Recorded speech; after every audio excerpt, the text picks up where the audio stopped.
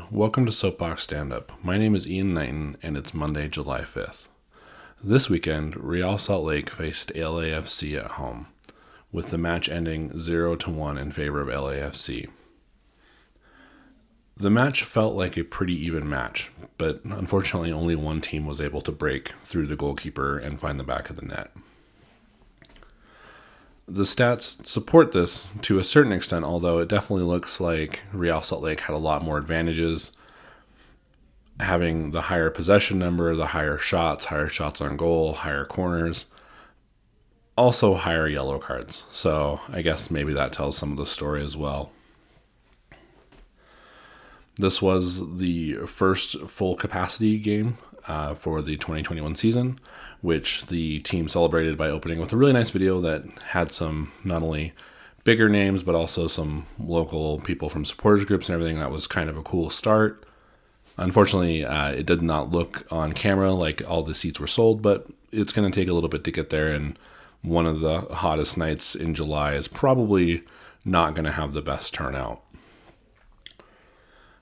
This game was also the first return for Corey Baird, who was at a Real Salt Lake homegrown and left in the offseason this year.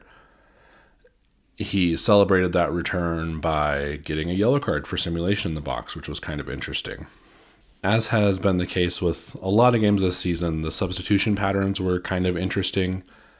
LAFC made 2 attacking substitutions, which within 2 minutes gave them a goal. It was only a few minutes after that Real Salt Lake coach Freddie Juarez decided to make substitutions, pulling off a defensive midfielder to put on Bobby Wood and pulling off Michael Chang to put on Justin Miram, which seems like a weird pattern with a team like LAFC, but it did seem to create some attacking presence for the team and luckily did not bite them, but it definitely came across as kind of weird on the screen. And again, to only use 2 out of 5 subs when you're down 1 at home, it still just feels weird. I don't know if we'll ever get used to that feeling. On Sunday, the Monarchs faced the Colorado Switchbacks. At time of recording, that game has not been played yet. There were 3 injuries that were listed on Real Salt Lake's injury list, but I think will affect the Monarchs a little bit more. Those being Jason Ramirez, Zach Farnsworth, and Andrew Putna. I do think that the Monarchs have a pretty good chance in this game. I think the Monarchs have a pretty good chance pretty much everywhere they go. I do think lacking the Real Salt Lake DP and Ramirez and a pretty high-level goalkeeper like Putna might put them in a state.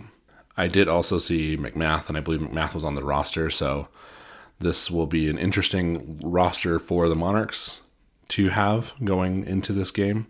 In news around the organization, the Academy U15 boys team won the MLS Next tournament in Frisco, Texas. That does make them the best U15 team in the country, with forward Axel Kai winning the Golden Boot. And in a departure from other times that Real Salt Lake org teams have lifted the trophy, the owner was not the first person to lift the trophy, which was nice. It was also really nice to see someone in an RSL uniform lift a trophy, and hopefully a couple years down the road that we'll see those again, those same players holding another trophy, except maybe an MLS trophy, not an MLS Next trophy. Real Salt Lake's next game is at Vancouver, which is at Rio Tinto Stadium, so that's kind of going to be an interesting one to watch.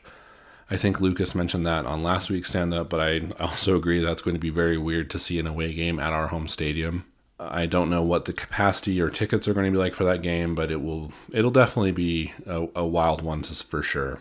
Following the Vancouver game, Real Salt Lake has a total of 10 days off, which is going to be pretty nice in the middle of summer.